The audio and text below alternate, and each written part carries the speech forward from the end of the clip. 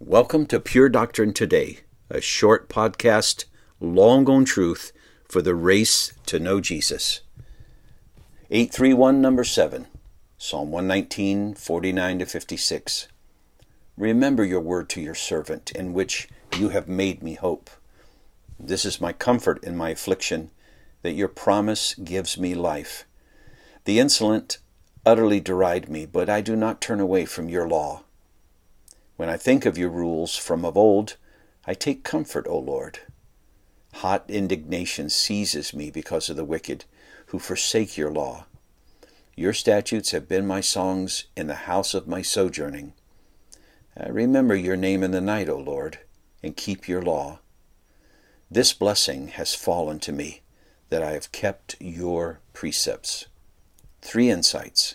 First, verse 49.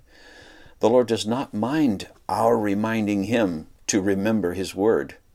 His promises to us, our pleas for him to remember, are a demonstration of faith in God and in his word.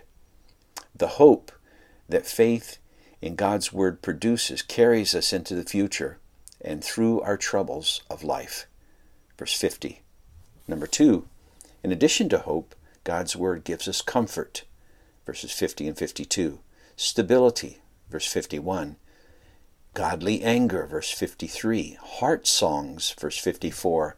And obedience, verses 55 and 56.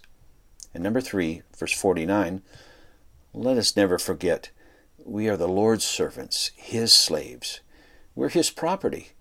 We're not our own. Paul writes in 1 Corinthians 6, we were bought at a price. And yet, he makes promises of good to me, verses 49 to 50, and gives me songs to sing.